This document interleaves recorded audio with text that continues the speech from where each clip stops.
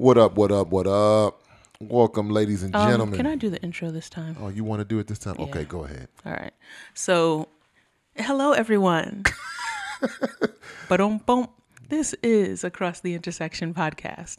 You may continue, AJ. All right. Welcome. Some of my peoples one time.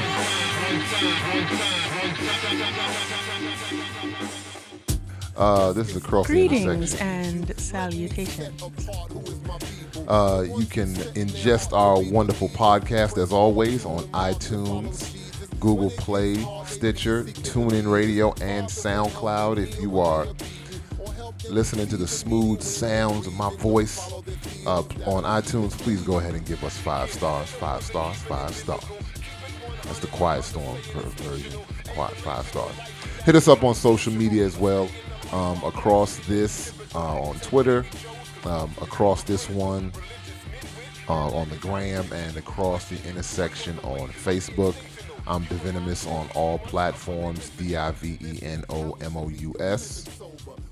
And I'm at E to the V to the.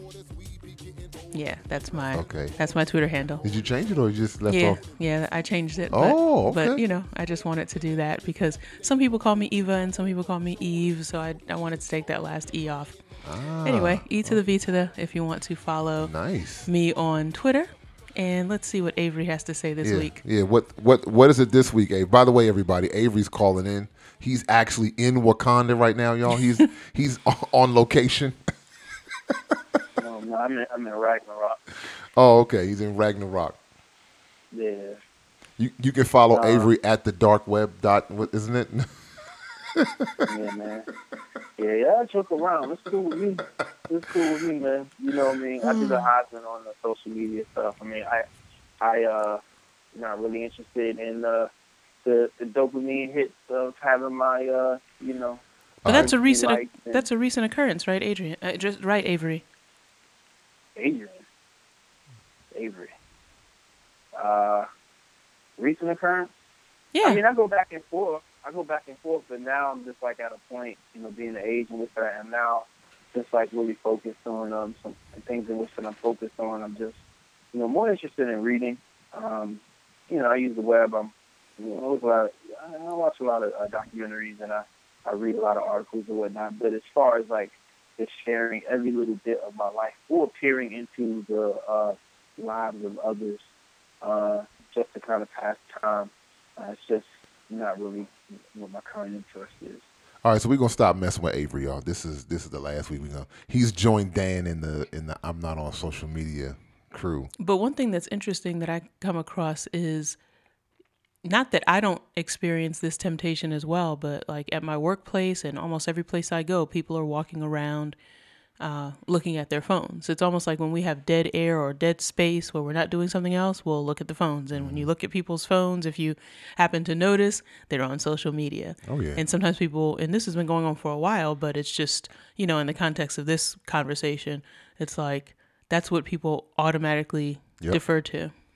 I mean, like, I know I'm the type of person, I can just look at it and put it down and keep it moving, but I know that's not the norm. People just sit there for hours and hours and, like Avery said, get that dopamine rush. Yeah, well, it's not just that. It's also like the itch of having to constantly go back. And, I don't think very few people are above the design of how these pieces of technology are put together. I mean, I think this article, How Technology Hijacks People's Minds, from a magician and Google design ethicist, this guy named Tristan Harris wrote about it. He was on 60 Minutes. And, there's this idea of perceived choice that these apps give you, but they're designed for a majority of the population to adopt them and to soak up as much time out of your day as as humanly possible. That's just what it is. It's actually designed to do exactly that with really no regard to how it's going to affect the users. That's why many of these people like Tim Cook, like Steve Jobs, who he passed away now, but They don't let their Bill Gates, another example.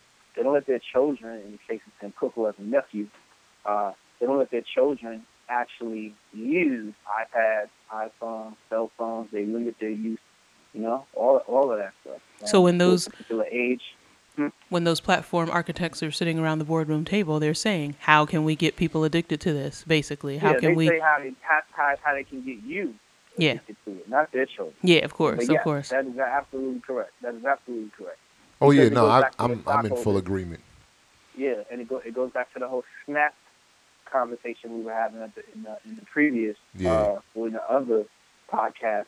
It's about how much time at this point they're competing with you doing anything, not just another app. Yep. Because they all just want your time. So anyway, and I'm going on and on. But I mean, they throttle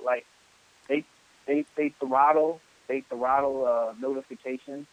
So because they know if they program the app to wait a little while, they know that you're going to wonder, well, what's going on? And then they throttle it, and then they show you like 8-9 notifications at a time. They give you like a burst of a feeling of newness. Now I've noticed that. So, I've noticed that. I'm glad you brought that up. Yeah, so for everybody listening, except when you're listening to our podcast, please, I mean, like, I know from time to time, like it happened this morning, like I'll put down my phone and go, like, walk away. Like I'll go to the other room, I'll go do other things. So, I mean, listen, people, don't let technology hold you captive. If it's something else you don't get from this show besides reading and loving God, don't let technology hold you captive. But just like Avery said, it's designed to hold you captive. And, if people are held captive, it's because that's what it's designed to do. And I'm not saying that people aren't to blame for, falling for it, but that's what it's designed to do. So that's really interesting when you actually go to restaurants and families are supposed to be having dinner together and you see everyone looking at their phones. It's just... It's something that we know instinctively is wrong. That's why some groups get together and then they have a little section of the table where everybody just puts their phone down. Yep. But you have to be you have to be proactive, and that's the thing. It requires proactivity. I mean, like any system, it's wicked. I mean, at its core, it's wicked. I mean, you can go to the root of any system. Listen, ladies and gentlemen, I might get a little Bible-y, but there's a term in the Bible that refers to Satan as the cosmocrator, the ruler of this world. And that's, because at the core of any system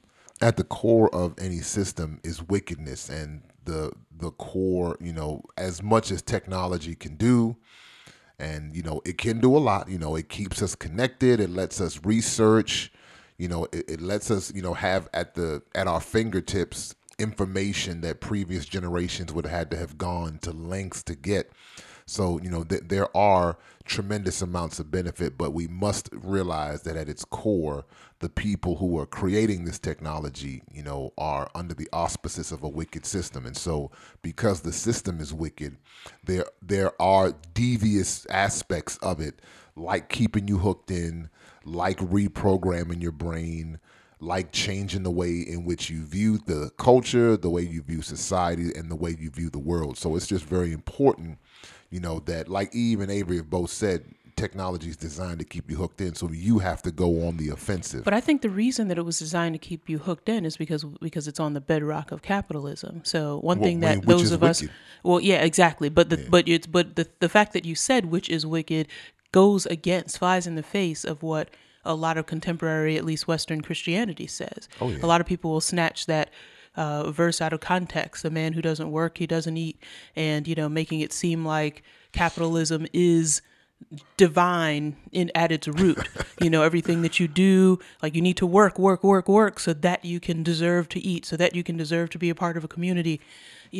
But the thing is that if at its root, the issue wasn't capitalism, which requires everybody to generate as much currency as possible to even breathe good air, which costs money, or to even drink water that isn't tainted, which costs money. Everything costs money, and that forces you out into working for someone in order to generate that money, even though you're spending most of your time working for someone to come back and have the comforts of home and comforts of the things that you paid for just to go back out to work, and it puts you in that cycle. Well, the reason that there's so much aggression with technology and technology firms for eyes and for attention is to generate, whether it's false or real, generate that sense of monetary strength, so that the investors and whoever else supports that particular organization will keep coming back until the cycle continues. So it's not just technology for technology's sake that has wickedness or wicked elements to it, but it's based on a system that requires people to be machines and keep on generating money until the day they die. So we want y'all to please listen to our podcast. So use your technology to listen to Across the Intersection, but everything else is wicked. No, I'm just kidding. So, but with that being said, I think that's a good segue into what we, wanted to definitely chit chat about today. And it, one of the things in which technology does is change the way that we have started to view the culture, right? View the world and view things in general, right? And so last week we, had a chat about Mr. William Graham. Billy Graham had passed away last week, and so, we had a chance to talk about his death and just sort of give a quick cursory overview. But I sort of revisited some things this week, and so I was like, you know what? I want to jump back into Billy Graham just a little bit. This may not be everyone's cup of tea, so we're not going to, highlight the Crusades per se. But what we wanted to chit-chat about today was comparing and contrasting how Billy Graham, for the majority of his, time doing his thing, how he functioned very differently than what you're seeing from his oldest son, Franklin, who sort of took the keys to the car, maybe 15, 20 years ago from his pops, because his dad, Billy, had Parkinson's, and so he started to fade from public view, and so Franklin kind of came to the forefront. As many of you know, Billy Graham was born in the early part of the 20th century, 1918 to be exact. And, he's a big time preacher and evangelist, but for the most part, not always, but for the most part, he tried to remain politically neutral. I know some people will fault him because he was friendly to both Republican and Democratic presidents. And so people, one of the things that people used to fault him is he was friendly with Richard Nixon. And so they say, well, but he's like, listen, I don't, his point of view was, I can be friendly and deal with any president, any leader, Democrat or Republican, conservative or liberal. He tried to, of course he's a, fallen man, but he tried his best to remain politically neutral. From his perspective, the gospel is paramount, so I don't want to alienate anybody. I want to be in a position to minister or, at least bring the biblical worldview to whoever I'm talking to. Right. And bringing it all the way to 9/11, he actually gave a sermon at 9/11 at, I think it was the cathedral in D.C. I can't remember where it was. Shoot, I should have wrote that down. But it was right after 9/11, and he was very specific in his sermon to highlight the dangers of evil, but he did not, and I want to reiterate this a couple times, he did not use that as an opportunity to specifically call out Muslims or Islam when everybody was doing that. He just said there's evil in the world, people are wicked, and went, again, remaining neutral where everybody else is saying, oh, Muslims are the devil, Islam's the devil, even preachers. Billy Graham didn't use that as an opportunity to, continue with the Islamophobia, which again spoke to the way he handled business. Right. So I was looking up some stuff on Billy Graham, and this I found very interesting. Two things that I found very interesting. And jump in, if you feel any particular kind of way about this. That, we talked about Billy Graham's relationship with MLK last week. And so something I found out from digging up some stuff was that he actually invited Martin Luther King to give an invocation at 1957 crusade that he did in New York City. Didn't know that. That was new to me. So he and MLK actually had they had a more personal relationship as opposed to he tried to steer clear of what MLK was doing publicly, but apparently privately they had interaction. They had a relationship. It's Now, important to note, by the way, that around that time, MLK was still a divisive figure, not just Right. across Exactly. the American community or in the white community, but in the black community. Just like the Black Panthers and people in the Black Power movement, closer to the end of MLK's life, had a problem with him. He was the young person, a decade or so earlier, where the older people were saying, "No, you're getting too much in his face. This is embarrassing. We've always put our heads down and gotten our rights inch by inch. Right. What are you doing?" And so, during this time, it's interesting to know that they had a private relationship, in part likely because of how divisive MLK was. and the other thing that I found just from doing a little bit of research on Billy, not too extensive, but just, it was the National Cathedral. I did write it down, thank goodness, the Washington National Cathedral, is that in 1979, he was actually invited by Jerry Falwell Sr. to join the Moral Majority. When Jerry Falwell Sr. founded the Moral Majority, the religious right organization to start their culture wars, because this goes back to the 70s, people. Yeah, we know people wild out in the 70s. Exactly. People think that this stuff just started, 10 years ago with the religious right. This has been going on for 2 generations now. In 1979, Billy Graham refused the invitation to join Jerry Falwell Sr. and the Moral Majority in their cult. I found that tremendous, because this just speaks to Billy Graham's, focus to remain Right. neutral. Well, yeah, you know what? I'm sorry. I actually do have something to say briefly about the whole Richard Nixon thing. Richard Nixon and Billy Graham, I'm not sure people really... and I mean, I'm learning too. But Richard Nixon was really like... like, I guess all presidents. Richard Nixon in particular did a lot of bad things. To Not put it only as mildly. president, but also as vice president. And he presided over this... he presided over a lot of stuff, but one thing that I can think of recently is just fresh in my mind is the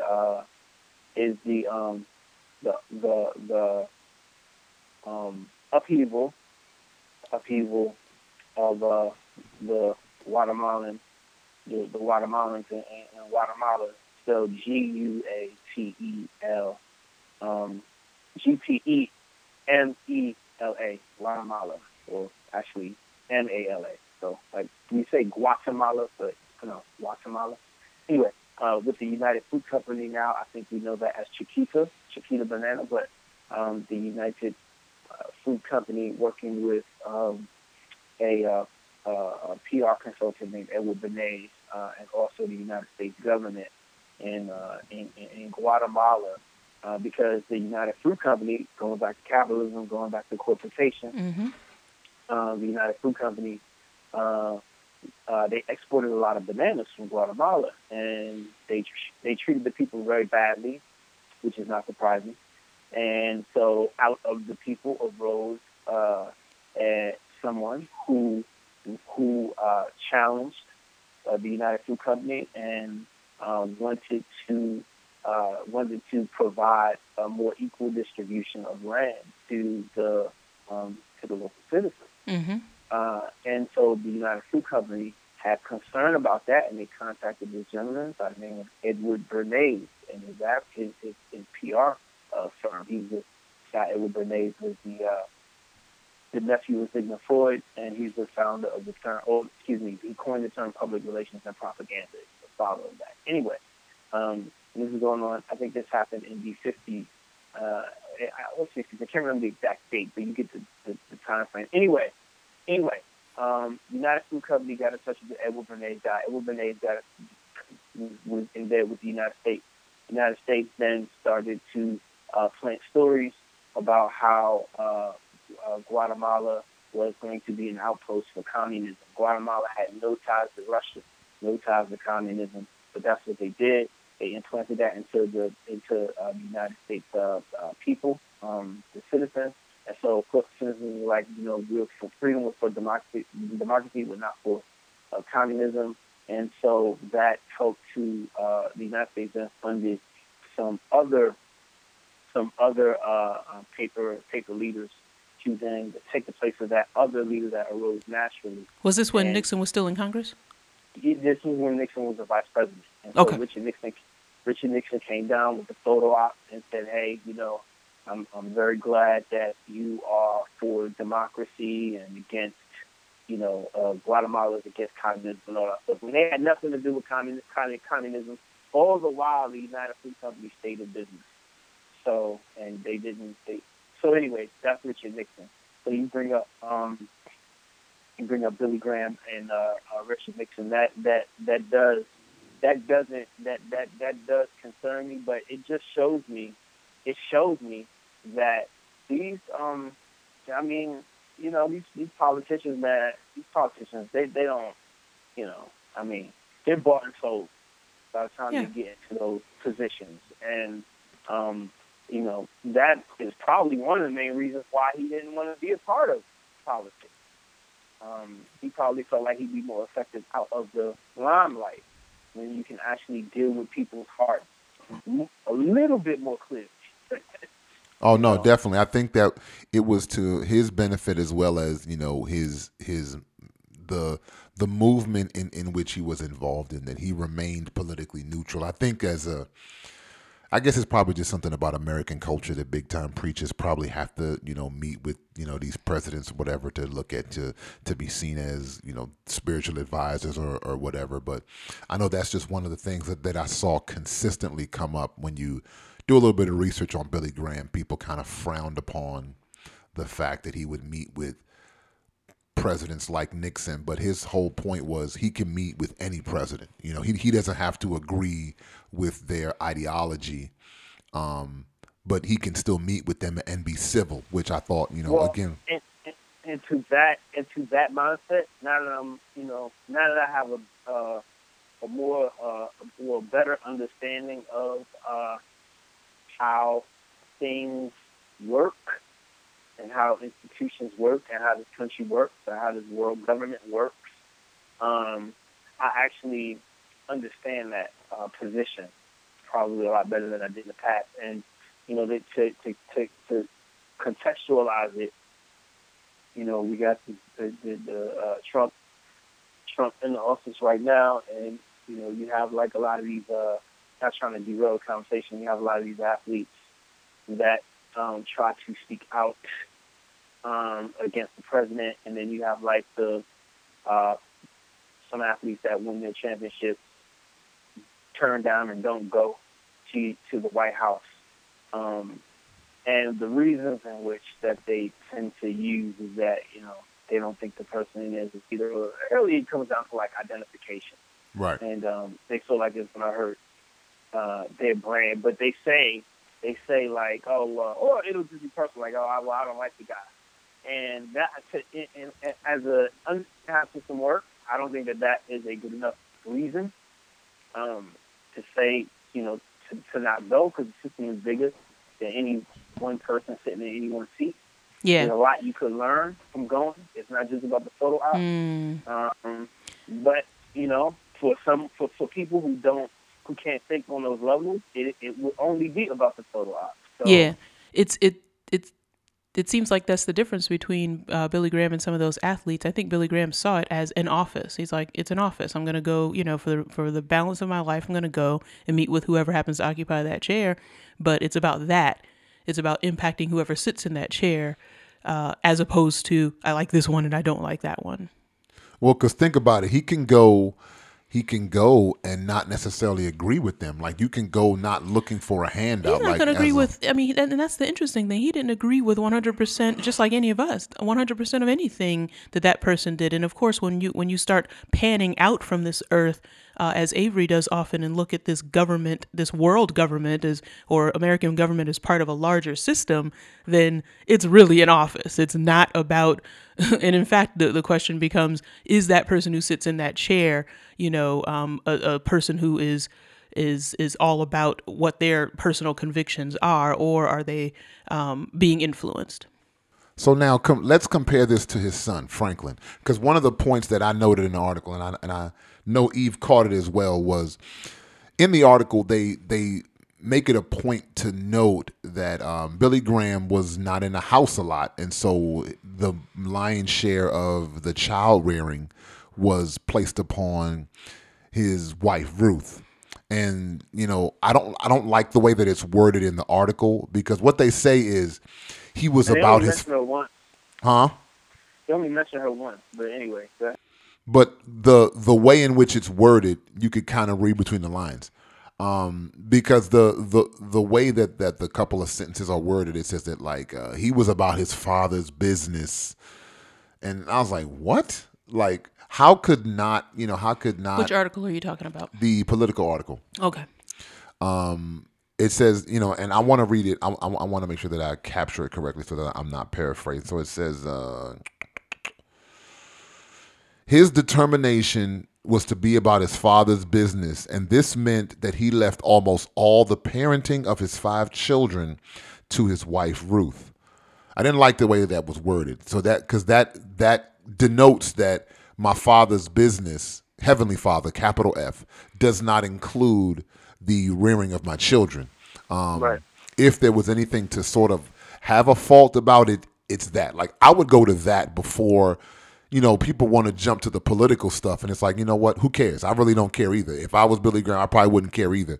But I would jump to something more along these lines to say, hey, your father's business, again, capital F, father's business, includes, if not, what I would say majority of it should be being a figure, being prominent, being impactful in the lives of your children, as opposed to leaving that to your wife, which then I think speaks to this, when we are, comparing and contrasting him and his son Franklin, the lack of an imprint of his standards, right, of his morals, of his ideals, of his ideology, that lack of imprint on his son, I think, can be directly correlated to the fact that in those impressionable years, you're not there to imprint it.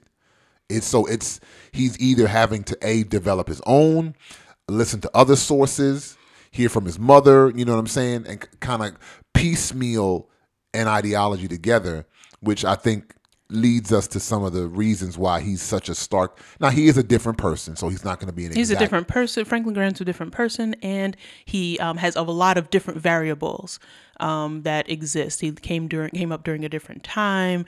There are just a lot of things besides the father's rearing. However, those of us, who had strong parents know that the parents' imprint is critical. And one of the examples that you just gave earlier speaks to that. You mentioned that Franklin Graham was approached by Jerry Falwell Sr., and I could see how Billy was approached. I'm sorry, Billy Graham, I apologize, was approached by Jerry Falwell Sr., and I could see how a Christian, without, of course, having the benefit of future understanding of Jerry Falwell, would understand why a moral majority, why an organization, why a conservative coalition would be developed, especially after the late 60s, early 70s, where, some people would say that the moral compass of America went berserk. And so, as Christians, we have to take a stand. The whole idea is that we need to take a stand and have, bring, quote unquote, back the biblical mandate of this city on a hill called America, and all of the things all the platitudes that they mentioned. It took wisdom for Billy Graham to say, no, I'm not going to become a part of that. Because in that context, it made sense that Christians would raise up and say, wait a second, we need to take our country back from in terms of its moral stance or lack thereof, and the country is falling off in that sense. But Billy Graham did not get involved in it, whereas Franklin Graham is all over that type of thing, and so it's interesting just the difference in the way that they approach things. And yeah, I do think that it's possible that if the imprint were stronger on Franklin Graham, this is all, it's easy to say. I mean, no parent is perfect. men or people who have the type of platform that Billy Graham has make this mistake all the time. We can see a couple of MLK's children, or Malcolm X's children making decisions that their fathers would not have made. But this is something that also speaks to and should edify parents in terms of, I don't think parents should only be parents, but they should definitely have a balance between what God has called them to do to reach the world and actually being there in their homes with their spouses and their children. Yeah, That there is a that balance. that article, that to sum the article, I would say that this writer Mike Grohl is trying to say in so many words that the apple has fallen far from the tree. Yeah. He's trying to say, but the reasoning that he's using is more rhetoric based than anything else. Yeah. He's saying that Billy Graham preached love and Franklin Graham preaches intolerance, and zeroing in on these liberal talking points of homophobia and Islamophobia, and then that's it, without actually delving into the higher deculturalization that is taking place within this country. And when you get to this country, that's essentially what's happening. This country, the United States, when you really look at it, it is different than a lot of other. It has a different history than a lot of other places, because this country is not formed naturally. Right. It's forced. You understand what I'm saying? Like, it's forced. You're forcing everybody to live in the same room, and the only reason why people come here is to make money. That's it. And Well, there's political and religious freedom, but maybe that, has as its aim the autonomy. Okay. Oh, okay. Well, that's interesting. So, people come here. People primarily come here to make money, and so you don't know what your neighbors are about. Like, now more than ever, you don't know what your neighbors are about. So there's all kinds of different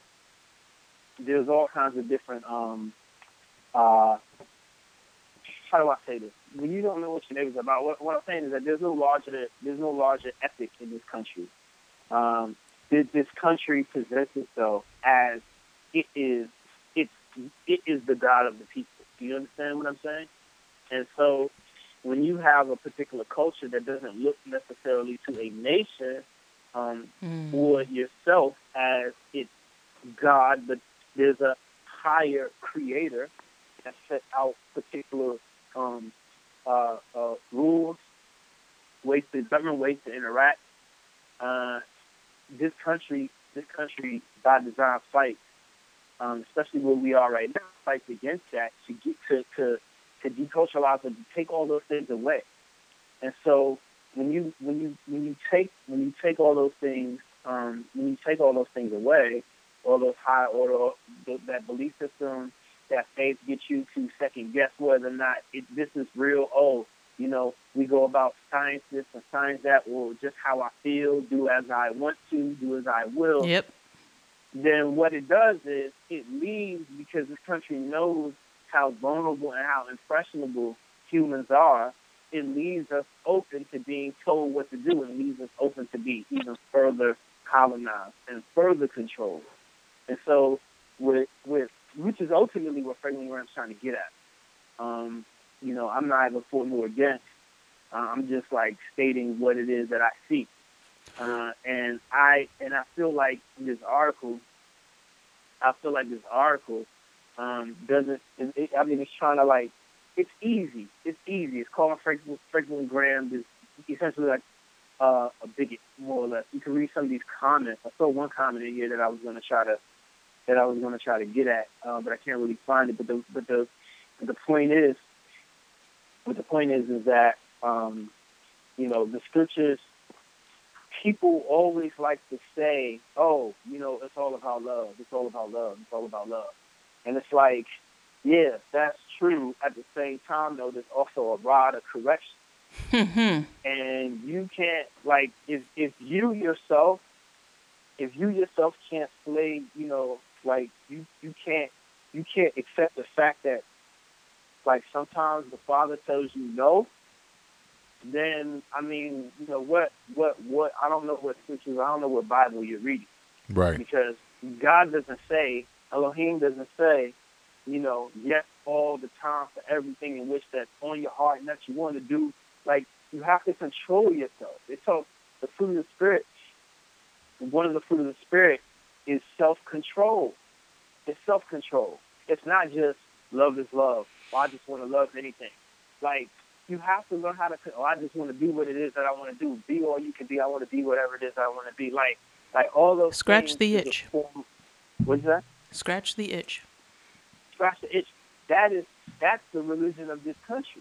Now, not everybody accepts that, and not everybody has accepted that or believed that or taught that to their children throughout time immemorial. But that is the religion of this country. Yeah. And so, so that sounds like the seat at the table in which Franklin wants to fight to have. The impression that you get from some of his talking points and from some of his moves that he's made not only contrast against what his father did, because the things in which Billy did in the 50s and 60s, people forget. It's 2018, so we look at that as mild now, but that was revolutionary 50, 60, 70 years ago to have MLK do an invocation when he was perceived as an outcast in the quote-unquote Christian community, or to integrate your crusade when at a time in the Jim Crow South, black folk couldn't use the same bathrooms or drink at the same water. Like, those things at that time were revolutionary. And so let's compare and contrast that to Franklin. So Billy Graham speaks at the Washington National Cathedral right after 9/11. Denounces evil, but does not use that platform to denounce Islam. That's revolutionary. Why? Because shortly thereafter, his son gives a speech in which he immediately calls Islam a religion of hatred and a religion of war. So in just that small microcosm, you see the difference between the approach of the father, lowercase f at this point, and the approach of the son. The approaches are different. So where Franklin very easily can get into bed with Jerry Falwell Jr., where his father resisted the opportunity to join up with Jerry Falwell Sr., and it's rather unfortunate because essentially what Franklin does a lot of times is just repeat a lot of the talking head points from right-wing conservatism instead of rising above. Now, this is not to paint Billy Graham as perfect, because he was not perfect. But I think just as a believer, every chance I get to rise above the fray, I'm going to do that, right? I'm going to rise above the fray, when it's to my benefit, I'm going to rise above it, right?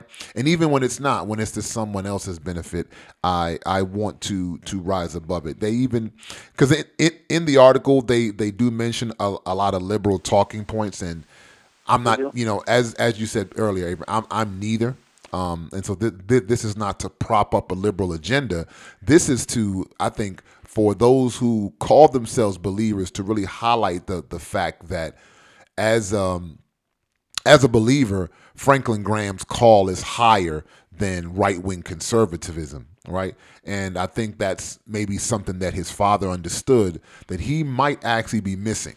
That his job may be to meet with Trump, pray for Trump, but his job is not to go out and parrot Trump's talking points, right? His call as a believer is not to go out and parrot these talking points on the media, in interviews and in newspapers.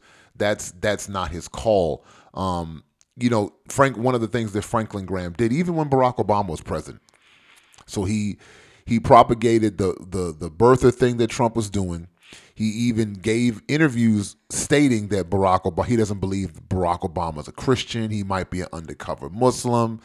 Those things are not helpful. Like, those things are not beneficial. And again, this is not about a Democratic or Republican agenda. That's just not helpful. Like, it might just be that Franklin Graham is not as sharp as his father. Yeah, I'm not saying that he's stupid. However, this is you can either be the tail wagging the dog or the dog wagging the tail. It seems like it's both with him. He's being influenced, and he's being influenced by those who are making these other talking points that we were just talking about. And in addition to that, he is making talking points that are influencing other people. So it's really, there's so much frenzy going on, centering around him and other people who are as influential as him, where folks know, people with more power know, okay, all we have to do is sort of direct evangelicalism into a particular area or direction, or get some talking points associated with it, and then they'll just parrot those. And by parroting them, they'll popularize these talking points about the axis of evil and all of this kind of stuff. And people, the sheeple, basically will just repeat that. And so, it really boxes. #sheeple. It really boxes evangelicalism and all the followers thereof, especially those who equate Christianity or equate biblical belief with evangelicalism. It puts them in a corner, and it has everybody believing a lot of different things that, when you compare it with the biblical scripture that they claim that they also believe, there might be somewhat of a demarcation there. So Absolutely. I think just to to wrap this piece up, it's very one of the things I think that's missing, just as something that needs to be trumpeted in the life of believers, is discipleship. And that's why I wanted to bring up the piece about his wife, and maybe this just may be one of the areas where you got to go to your grave, because he's dead now. Nothing's going to change now. And so for those of you out there, realize how important it is for you to convey your ideals and your morals and your standards to the next generation, whether it be your children, whether it be people in your sphere of influence, that these things not just be blasted in public, but that because it's really in private that you can do the heavy lifting. The heavy lifting is not done in public. The heavy lifting is done in private. And so I would encourage everybody get it in. And just for clarity's sake, I personally, and I'm sure that my other co-hosts are not saying that Ruth Graham was a bad mother or a bad parent or anything like that. But it does speak to the importance of both people that it took to make a life should also be the ones there raising that same life. And so having the influence, the masculine and the feminine, there's a balance there. And of course, the kids a lot of times came to the table with a set of characteristics that they're going to grow up with, and there are other variables there. But it's really, really important for both parents to be involved, and for there not to be a parent who is less involved because of their career, with the assumption, if this was the assumption, that I'm about my father's business. These are the terms that were used in the article, not terms that came out of Billy Graham's mouth. But I think that this is something that can be spoken to society at large, which is behind that closed door of your house, build up your family. If everybody is building up their family, then everything will be fine.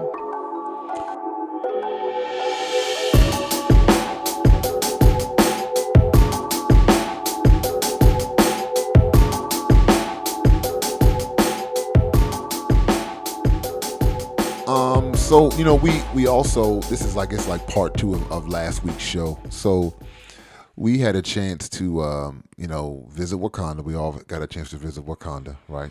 Figuratively speaking. And movie was dope. But one of the underlying currents, right, that's kind of out there that people are talking about on Avery's favorite platform, Twitter,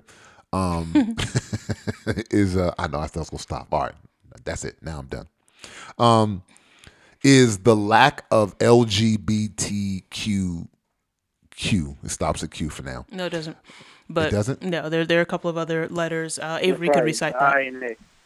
INA? Anyway, I told you, yeah. I know There's in gonna be a Canada it's P. There's gonna be a P at LGBTQ2. the end.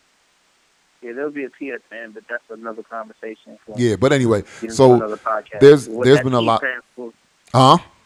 what that P stands for, we'll get into that in another podcast. Oh, Oh Jesus. pansexual. Yeah, Yeah. yeah. No, no, But no, no. It'll be multiple. It'll be multiple things the P will stand for. Okay. Not just that. But yes, that's the umbrella term. When you look up what that means. But anyway, and history behind it. But but there was a Black Panther. there's been some murmuring and some complaining, right? By that community, by the LGBTQ community, that there was a lack of representation in Black Panther for the LGBTQ community. Now, for those of you who do not read comic books, to understand where this stems from, because you may be like, well, what's the point? Because they didn't have this in Captain America movie. Why are they complaining now? In the recent iteration of the Black Panther, there is The comic book, the Ta-Nehisi Coates comic book, yeah. spearheaded comic book. Yeah, that's what he's talking about. Yeah, that's what I'm talking about. The one written by Ta-Nehisi.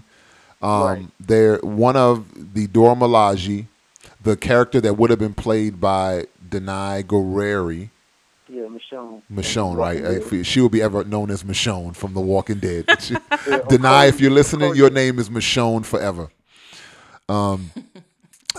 So her character in the Ta-Nehisi Coates retelling of the story is lesbian, and her and one of the other Dora Milaje are in a relationship, are in a lesbian relationship.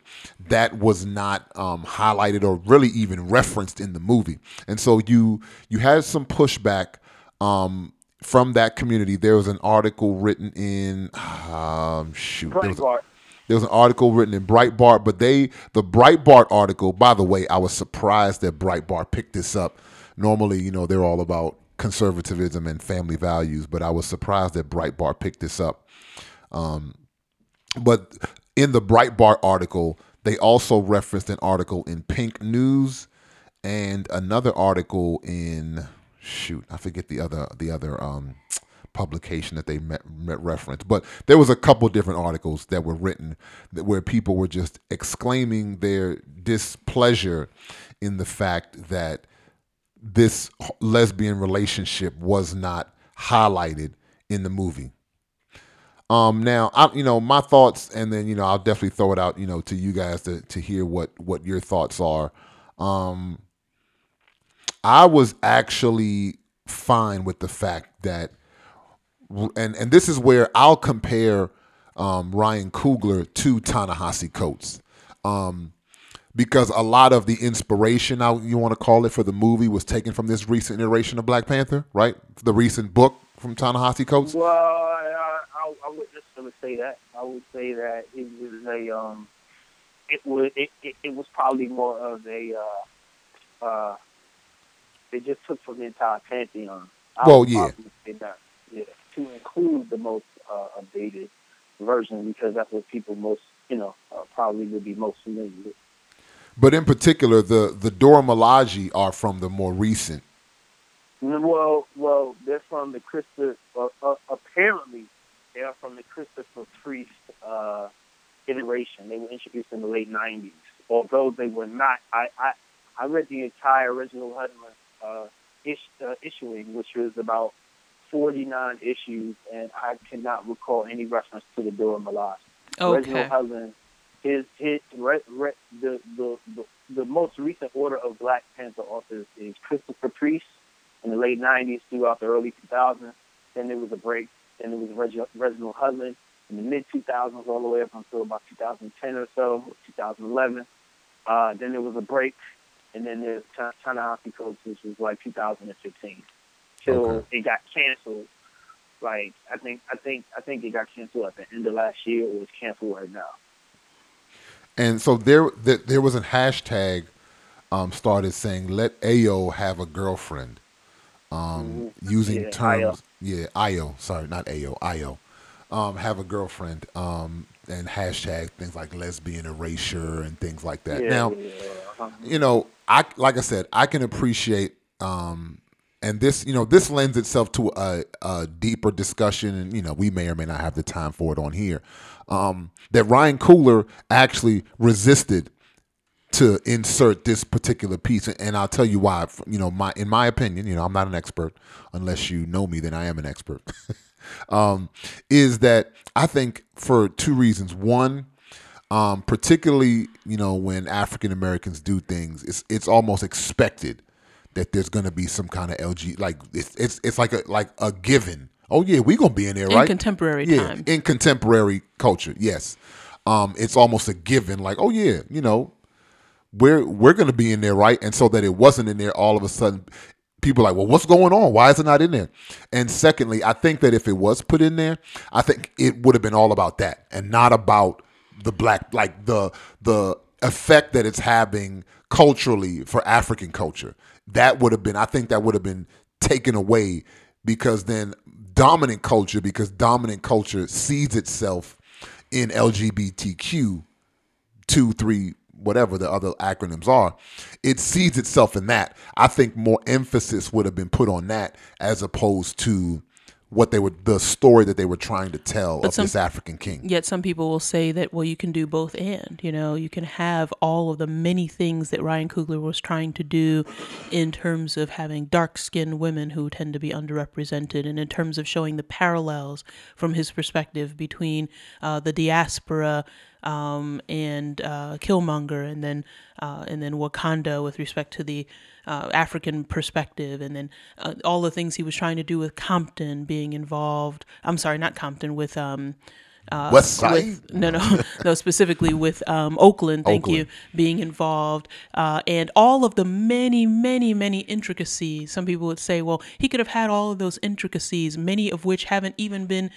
discussed, because we're still talking about a lot of the many things that can be pulled out from that show or from that movie, and brought in the LGBTQ piece as well. But I personally would tend to disagree. I think that I can understand why his focus was more on some of the more intricate sort of family business, right, exactly. Black diaspora type of issues, which have been unexplored, even visually and in terms of culture and in terms of heritage on the big screen.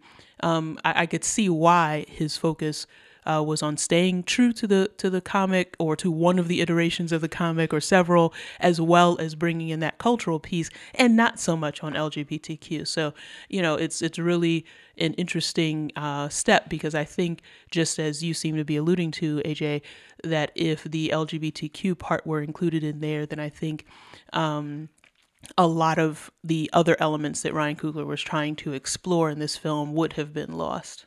And I think and by the way, the other publication that the Breitbart article made reference to was called The Advocate. It's an LGBTQ magazine, magazine. And they also criticized the movie for the lack of representation. Now, the only reason I would brush that off, the pushback that you say that people could say, oh, they can do both. And the reason I would not agree with that, and this is something that I appreciate, Avery sent me some information this week, because it had always kind of sat, I was kind of always uneasy with the way in which the NBA handled two things. The way in which they handled all of the black dudes being shot by cops, right? And then the compare and contrast that with the way in which they handled the bathroom law in North Carolina. When LeBron and a lot of those guys were wearing I Can't Breathe shirts and all of that, the NBA was kind of like, okay, it's cool. And I remember when Cap started kneeling in the NFL, they were just like, let's just go ahead and get this straight. Nobody kneels in the NBA. Like, they nipped that in the bud immediately. But then North Carolina passes the bathroom law. And the NBA takes the All-Star game out of Charlotte, North Carolina. I think out of the state of North Carolina. They took it out of the state, yeah, because that year, it was 2016, the All-Star game was supposed to be played in Charlotte. The NBA moved the entire All-Star game. Are y'all hearing me here? So that's why I would say that no, both couldn't be done. If LGBTQ was in this movie, the emphasis would have been about that and not about the story in which I believe Ryan Coogler was trying to tell. You could say,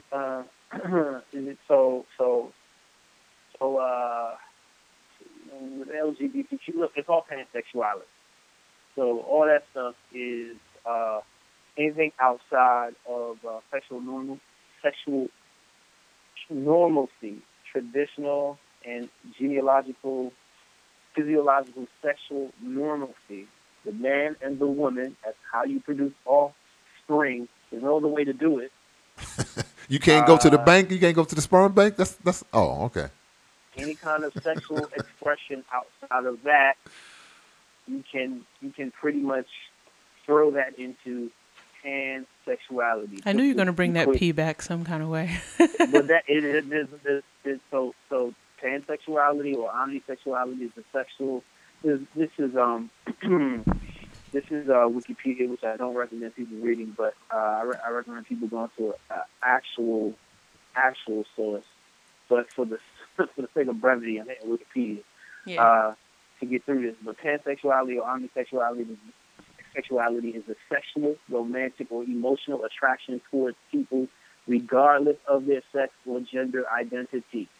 Pansexual people may refer to themselves as gender blind, asserting that gender and sex are not determining factors in their romantic or sexual attraction to others. So pansexuality, for the sake of the conversation, you can throw all of that stuff in there, even though people will argue that it is something different.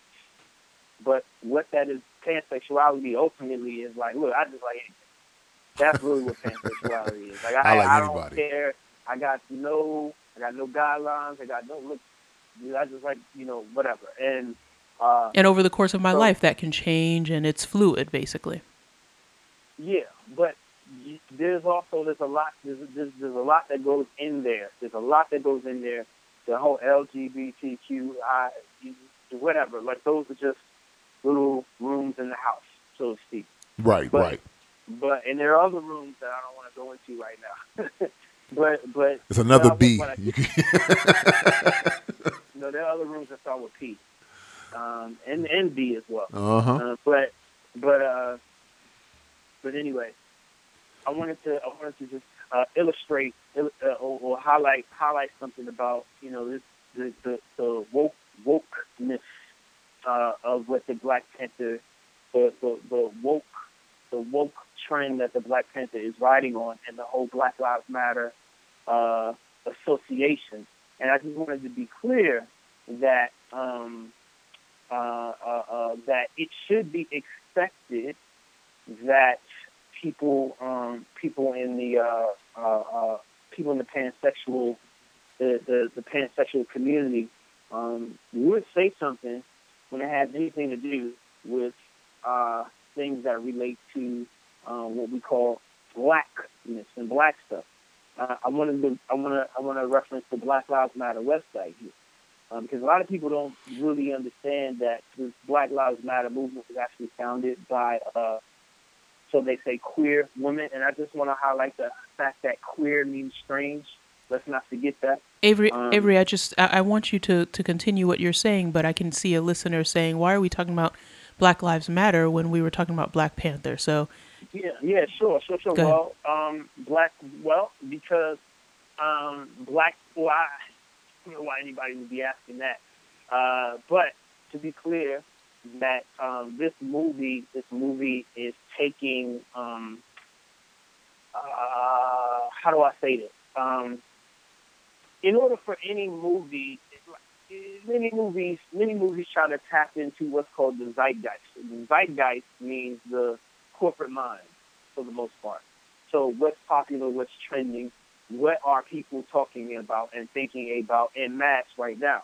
Because if I can make a movie that caters to a majority of what people are already talking about, well, then that means that I am more likely to make my money back on the movie.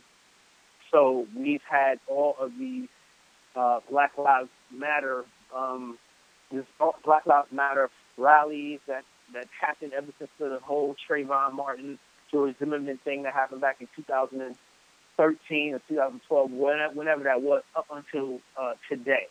And it's only gotten louder. It's only gotten more fragmented. It's only gotten more abrasive. And so out comes that's the perfect bed for Disney to roll out and to take advantage of that by rolling out one of their characters called the Black Panther.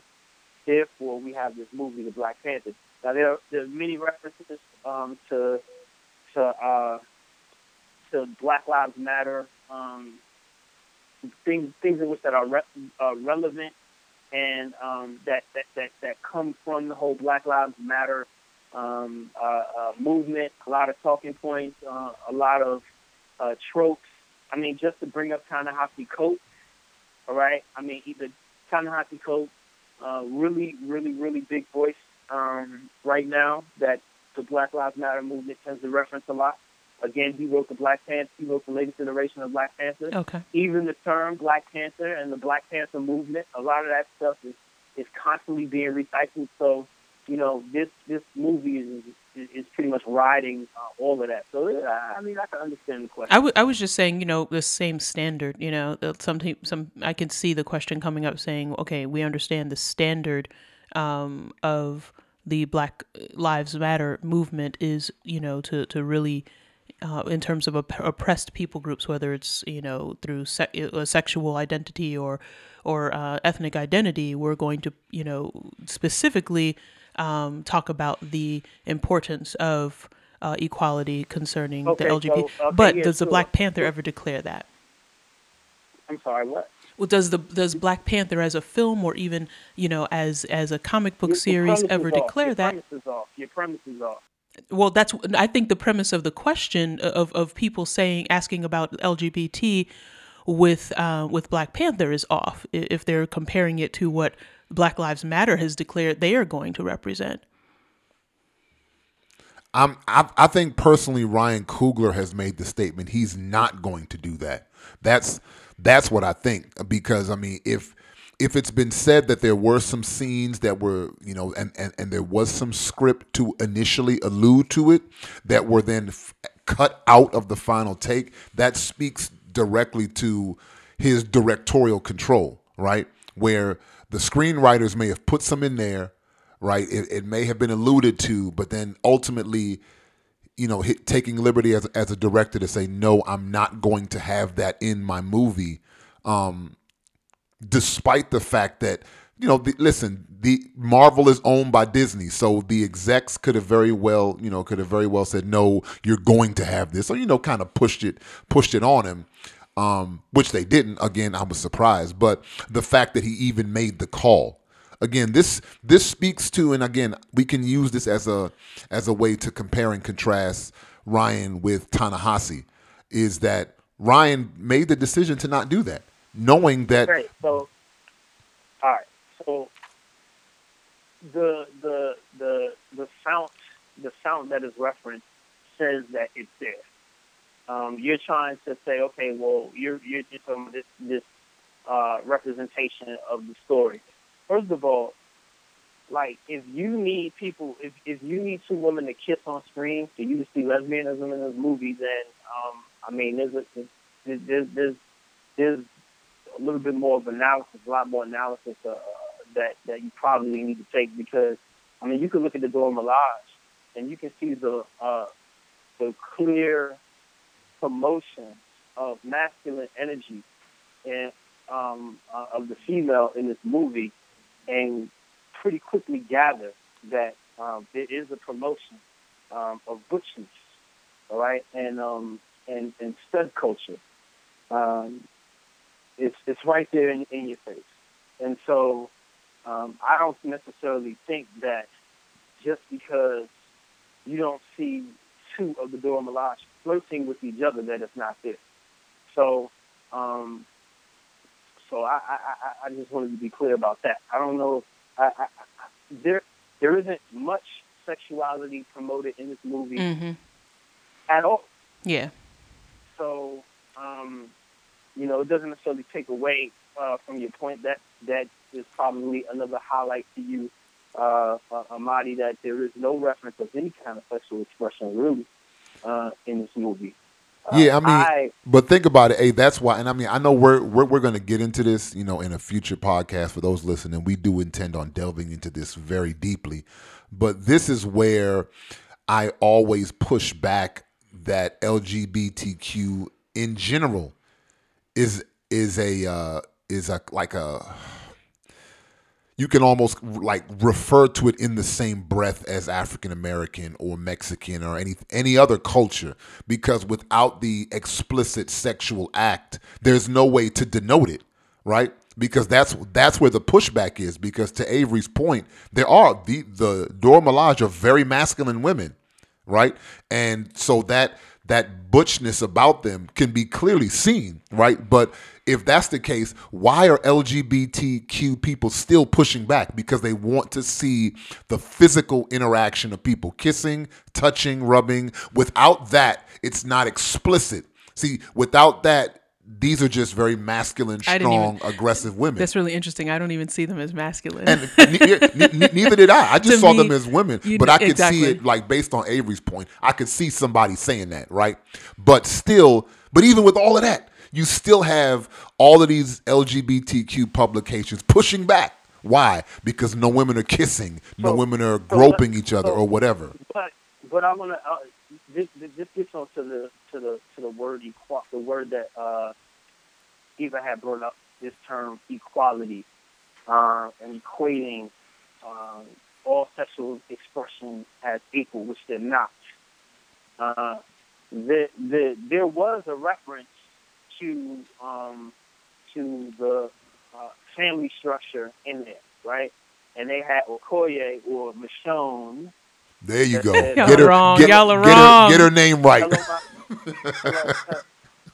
When she had beamed in on the little bead, and she was talking to dude from Get Out and T'Challa, she said, "Hello, my king, and hello, my love." Right. And so I was actually very happy that I saw that. Yeah.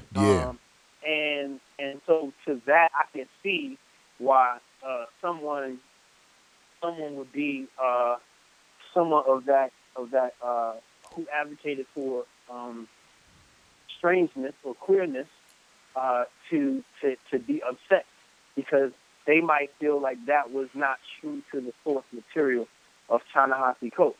Right. But what I would say to that is that you may have I can see that, except for the fact that I go to the overall point of that's not that is not equal, that is strange, and it's aptly labeled, and it shouldn't be there. You see what I'm saying? Oh no, I agree. And so I was actually happy that whoever made that call this time around, chose to leave that on the cutting room floor. Who did Coogler model this after? Was it specifically supposed to be modeled after what Coates wrote or Hudlin wrote? I know there's so many iterations for several decades. So typically they tend to they can allude or lean on one kind of.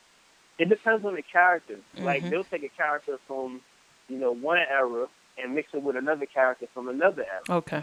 So that's how they end up telling their stories.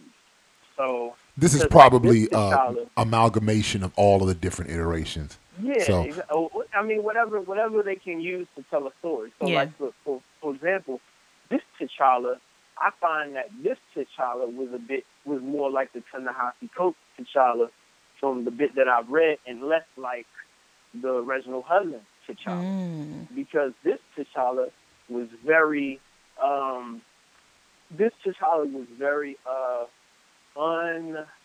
he was very level-headed. I wouldn't even say level-headed. I think that he kind of second-guessed himself a lot. And he needed people to tell him what to do. He was led a lot by the women in the story, to me. Mm-hmm. Whereas in the Reginald Hudlin, the dude didn't need any of that. Yeah. He was brilliant. He was like Tony Stark, but smarter. How much power did Reginald give to the women? Because you said you read that whole series, right? I did. Well, Original Helen was the one that introduced the whole marriage between Black Panther and Storm. So Storm. There was a lot of references to. So we getting real comic book heavy on for those of you who don't read comic books. I mean, there was references. It's just, I'm just saying, Storm. You gotta tell people. But because she's one of the X-Men. But if this film is the first thing that people saw, then they're like, oh well, T'Challa and Nakia, boom.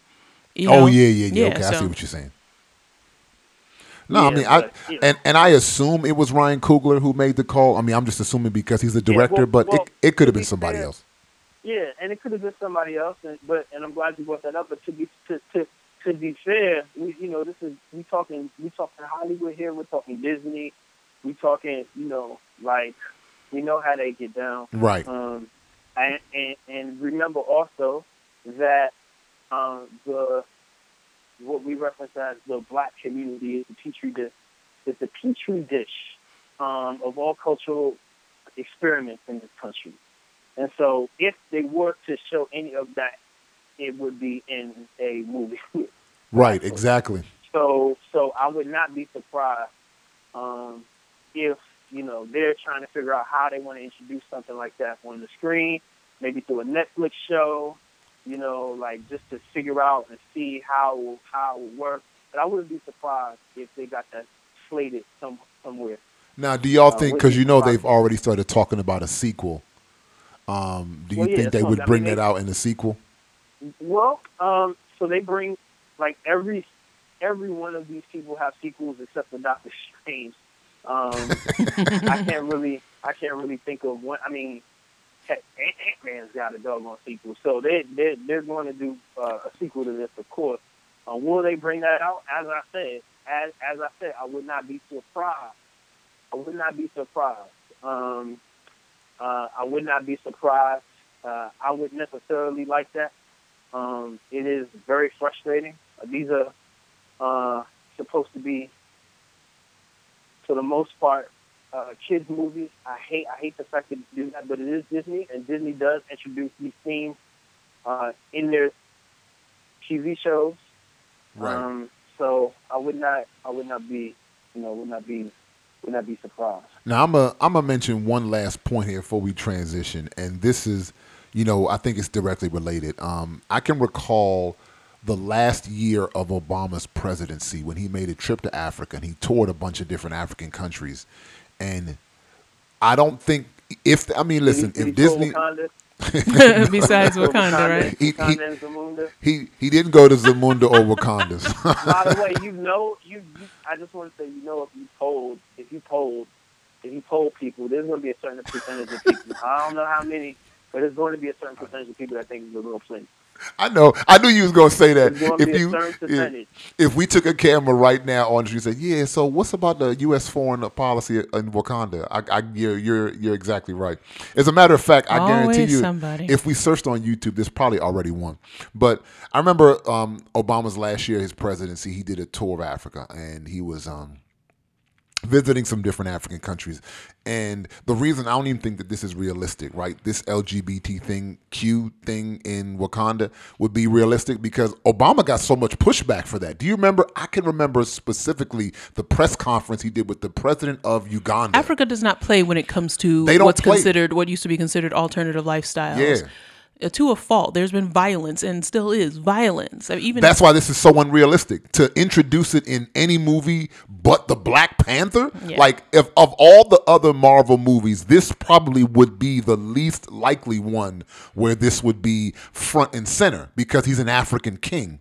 So, yeah, because of Africa's resistance publicly to these alternative lifestyles. Put him in his cultural context, yes. Yeah, exactly. So anyway, I just want to throw that out there for people who don't realize. Go back and just go to YouTube. It's probably on the internet somewhere. Some of those press conferences Obama did when, listen, that's one of, to me, honestly, that's one of Obama's faults. He was really aggressive in pushing this agenda, and he got a lot of pushback from a lot of African countries. A lot of their presidents and prime ministers were not feeling Mr. Obama as it pertains to these alternative lifestyles. But we were super, super deep with that. So let's add some levity. So if you want to get a laugh, we're going to put this on our Facebook page and our Twitter handle. Our friends up the street, this is our This Week in the News, folks. We haven't had one of these. We haven't had one of these in quite a while, but this one, it was just too hard to resist. So I was sent a photo. Well, not a photo, like a drawing, a picture, whatever, Photoshop, whatever, of Jamal Bryant. So Jamal Bryant has a new sermon series or whatever. Namely, Jamal Harrison Bryant, the pastor of the Empowerment Temple, a church, in Baltimore. African Methodist Episcopal affiliated church, because his father is a bishop, located in Baltimore, Maryland. That Jamal Harrison Bryant. Proceed. Had to give all his qualifications. This is the same Jamal Bryant who got punked by that dude in the street when he was trying to, I forget the dude's name. And dude was like, man, don't be coming around here no more. So. Yeah, there's a follow video they had made up. Oh, of course. They always got to make up. I mean, it's probably a viral video, like staged. But anyway. It probably was staged. But so I got sent this picture. Jamal Bryant is sitting on T'Challa's throne wearing the Black Panther costume. And the sermon series is going to be entitled "The Gospel from Wakanda" or "Gospel of Wakanda," something like that. Don't bark. And the tagline is "Building a Black Nation from the Bible." Now, there's so many things wrong with it, but we're gonna keep it light. SIGH. But because This Week in the News is all about. And listen, I understand these guys got to come up with gimmicks because I mean a lot of what is modern church is based in consumerism. So I understand to a certain degree. You have to make up gimmicks to keep people coming. You know what? They won't even say it's gimmicks. They will say, okay, we're looking at the New Testament and the Apostle Paul and his response to the people on Mars Hill, in which he actually made a parallel between the contemporary culture that they could understand and the gospel. So you have the gospel over here. You have this contemporary environment that those people live within. He referred to their artists and their writers and their poets, and then he made a parallel in order to help people to understand the gospel of the Savior in light of the fact that they live in a particular context. So what these pastors are saying, and Jamal Bryant is not the only one. I've seen this all over social media with people flipping and doing everything they can with respect to Wakanda and the Black Panther and turning it into a sermon series. They really believe that they're doing what the Bible is instructing. Now, if they come in there with vibranium, I may have to join them. I'm trying to get down with that bulletproof suit he had on. So, anyway, you guys will see this on our Facebook page, and it'll be on our Twitter handle, and I'll probably put it on IG. I think it's just, when the person sent it to me, I was just kind of like, this is silliness. Like, this dude, it's just silliness. I mean, I couldn't even give it a really, serious critique. It was just kind of like, this is silliness. But it's, again, I think it's based in consumerism. So, Avery, I know Avery's going to make... culture. Huh? You don't have a culture. That's why things like that can happen. Who's we, America or black folk? No, I say you. Oh, geez. You, people, people. I mean, you have a culture because you identify with the culture of the Father and of the Son as outlined in the Bible. But when it comes to those who we refer to as black folks and black people within this country, they do not have a culture. So you can pretty much tell them anything. As long as it has something to do with the color of their skin, then they'll take it. So that's why you can come in and do something like Wakanda, which is a hodgepodge, of soup of a whole bunch of different kinds of ethnicities all thrown in, and say Wakanda, and then people just jump to it just because it's black. You got people showing up to the Black Panther premiere just as Akeem wearing a McDowell's outfit, talking about, why I'm here. No, I don't. Well, I'm here to see the Black Panther. I don't know why you're here. You here to serve me a Big Mac? What are you here to do? Right? Big Mac. No, it's well, I'm happy to say my guard was consistent. But anyway. This thing, Okay, so this statement of Big you Mick. know, who are you rooting for? I'm rooting for anybody black. Like, understand that when we say we're black, what we're doing is that's not self-definition, right? Like, you're defining yourself based on what a ruler calls you to divide and rule you, right? So you can't have black without white. Like, So what I'm trying to get at is you can get away with all this kind of stuff, right? With whether it's Jamal Bryant or whether it's whoever, you can get away with this stuff because the group of people in which they're targeting have no self-identification. They don't know who they are.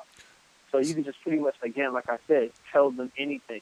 That's interesting. Market to them anything. One of the other pastors, one of the other pastors just that make sure it's black. It says black on it, and they're for it. Well, but that's the interesting thing, though, because at one of the other pastors, again, this is becoming a trend over the past week in terms of people's quote unquote sermon series, which we have to determine if that's biblical as well. But anyway, one of the more recent Is a sermon ones, series biblical? yeah, like a sermon series surrounding a movie. Okay, don't. Here is our series, and then advertising it so more people will come into a church building. But anyway, absolutely. So Disney. So when you look at it, that means that Disney set the sermon series. Most assuredly. So, the most anyway. recent person, let me just tell you how ridiculous this has gotten. You know, this is what I'm about to talk about is simply physiological. There's this fat-faced pastor, you know, I know. Big boned face. Big boned. Wait, hold on. Are you body shaming? Then I will shame my own body. What but happens- let me tell you about What consistency. happens to being equality? I'm talking about I'm just talking about purely physical consistency. Yeah, I see one You pastor. have to be morbidly obese positive. One pastor superimposed his round face onto T'Challa, so you have that face, but then you have the chiseled. But then you have the chiseled body of T'Challa. Talking about, okay, our next sermon series is on Black Panther in Wakanda and how the body of Christ. What? Now I know we're making jokes and being funny, but the unfortunate part, and I went back to look at the picture really quick. The unfortunate part is he says that the sermon series will go from now through Easter. So we're going to we're going to literally use a comic book character as like the launching point for a sermon in and around the resurrection of our Lord. Like, that's not enough. Like, you know, Wakanda's cool and everything. Like, T'Challa's all right. Well, actually, considering the historic origins of Easter, I think that's actually quite appropriate. Ishtar, yeah. Ding, ding, ding, ding. Tell her what she's won, Johnny. Right. What is this? What are you talking about, Eva? I'm just talking about. You talking about Ishtar and the fertility god? Yes, y'all about to take us way off into the deep end. I'm not trying to go to 8 feet today. I'm not trying to go to 8 feet. Want to stay? Yeah, we want to keep it to Wakanda, but I just thought that it was for a day, regardless of what the where it comes from, the pagan origins of it. Believers today use that as a day to reflect upon the resurrection of our risen Savior. True. And it's like, it's based in consumerism. So the resurrection of our Lord is not enough to get you to come to a Christian meeting. So I have to try to throw these gimmicks in to try to, get breadcrumbs all the way to Easter. And, get bodies and seats. Yeah, breadcrumbs to Easter. So it's a case study on what not to do. So, but shout out to T'Challa. Y'all can sponsor us anytime. You're gonna post the image so that everybody knows. You're gonna post the image with your face superimposed on the Black Panther's body on Twitter and Instagram. Nah, bro. That's you, right? Nah, it's not gonna be my face. Nah. So. But anyway, we appreciate y'all for rocking with us, and as we rehashed these topics, thought it was definitely good to kind of delve in a little bit deeper. So, never put your face superimposed on the Black Panther's body. That's what you don't do. But what you can do, like what we always do, is keep God in the mix. So for Avery and Eve, this is AJ saying thank y'all again. Till next time, peace. Let's get started, I won't teach you. Let me set apart who is my people. The one ones who set in their heart to be believers. Press on to the mark to follow Jesus. When it gets hard, they be seeking the leaders. Fathers that help them heal when they are beaten, or help them see the meaning when they're grieving. Don't follow their feelings that are beaten.